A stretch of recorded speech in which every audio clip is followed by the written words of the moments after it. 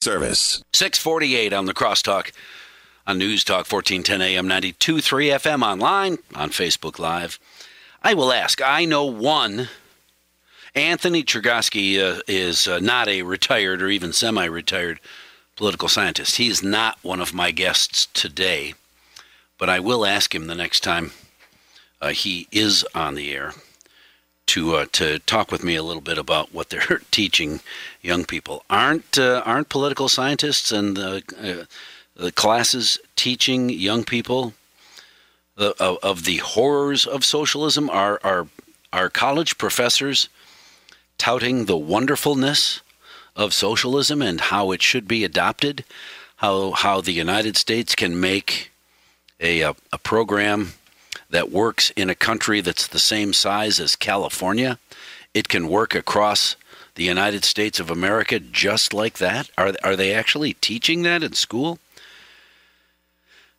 I don't know, but I am still absolutely confounded when I try to figure out where are you even getting the idea that socialism would be a wonderful thing for the United States.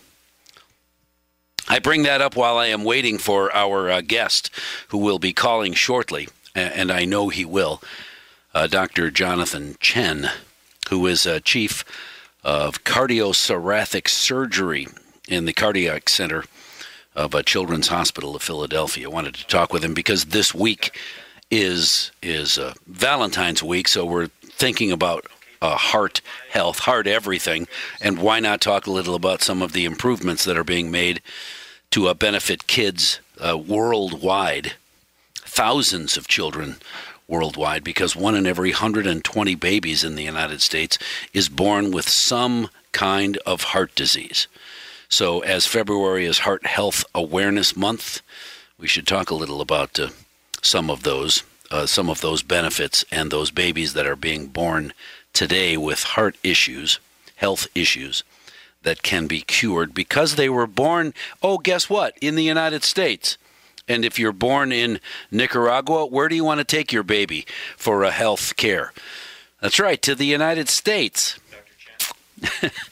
I shouldn't laugh about it, but there are still people that believe that we could be just like them and have these same kind of innovations. Our guest, Dr. Jonathan Chen. Good morning, Doctor. I appreciate you spending time with us this morning. Let's talk a little about those innovations in cardiac care.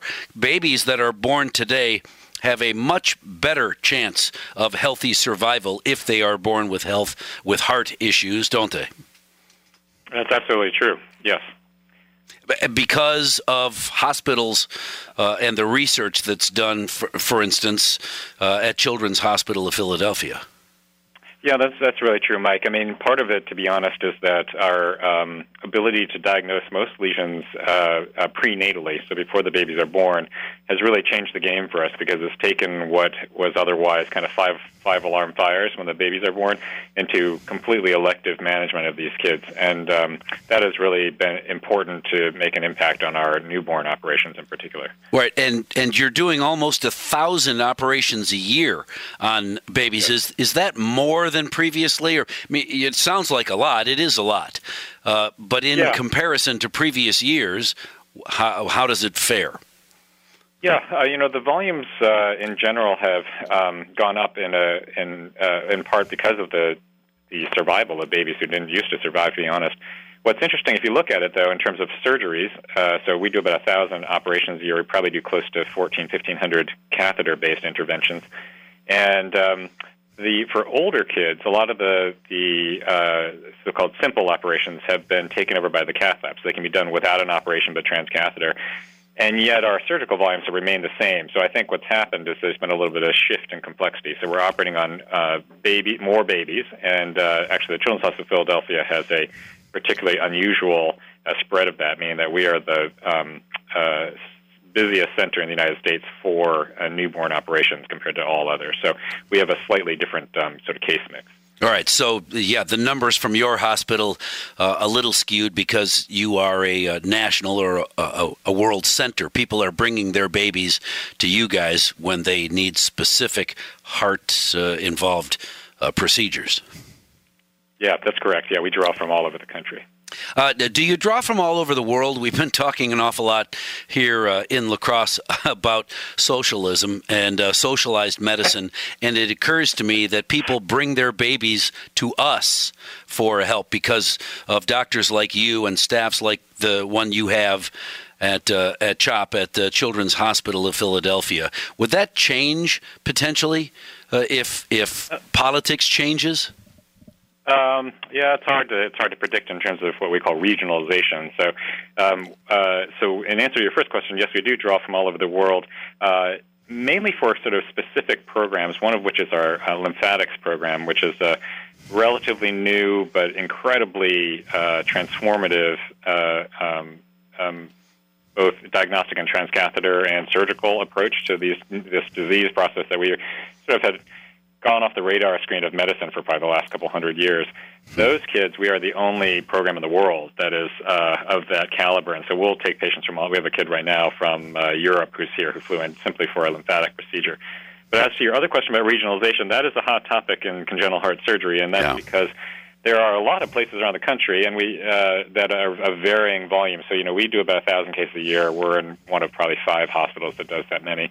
But there are a lot of places that do fewer than 50 cases a year. And the question is would those kind of places be better served, or would the children be better served if we would merge those kind of programs into slightly bigger ones? It's a tough calculus because we have to make sure that we as a country are providing that kind of care geographically to people. There's some states like Idaho, for example, where I don't know that there is a congenital program because there's just not that many people there, and so it's hard to support a program of any reasonable size. So I think it's a good question, but it's a tough one, the socialism question. Right. No, and I understand it. The issue that a lot of young people don't realize that there are very few, maybe nobody, who is taking their newborn baby to Norway for heart surgery. They can keep their baby right here in the United States. Or they're not going to Canada or Mexico or pick the country with socialized medicine that has a better program than we do. Yeah, I mean, I think that, if you look at the NHS in the United Kingdom, that's a good example of a version of socialized medicine, and they've had the same challenges when it comes to congenital heart surgery. They've actually had to close several programs to maintain quality. So it is a kind of a push and pull all around the world, how we provide, first-grade cardiac care to kids everywhere. And we do provide that care for babies all over the planet. Our guest this morning, Dr. Chen, Chief of the Division of Cardiac Surgery and Co-Director of the Cardiac Center at Children's Hospital of Philadelphia. Thanks.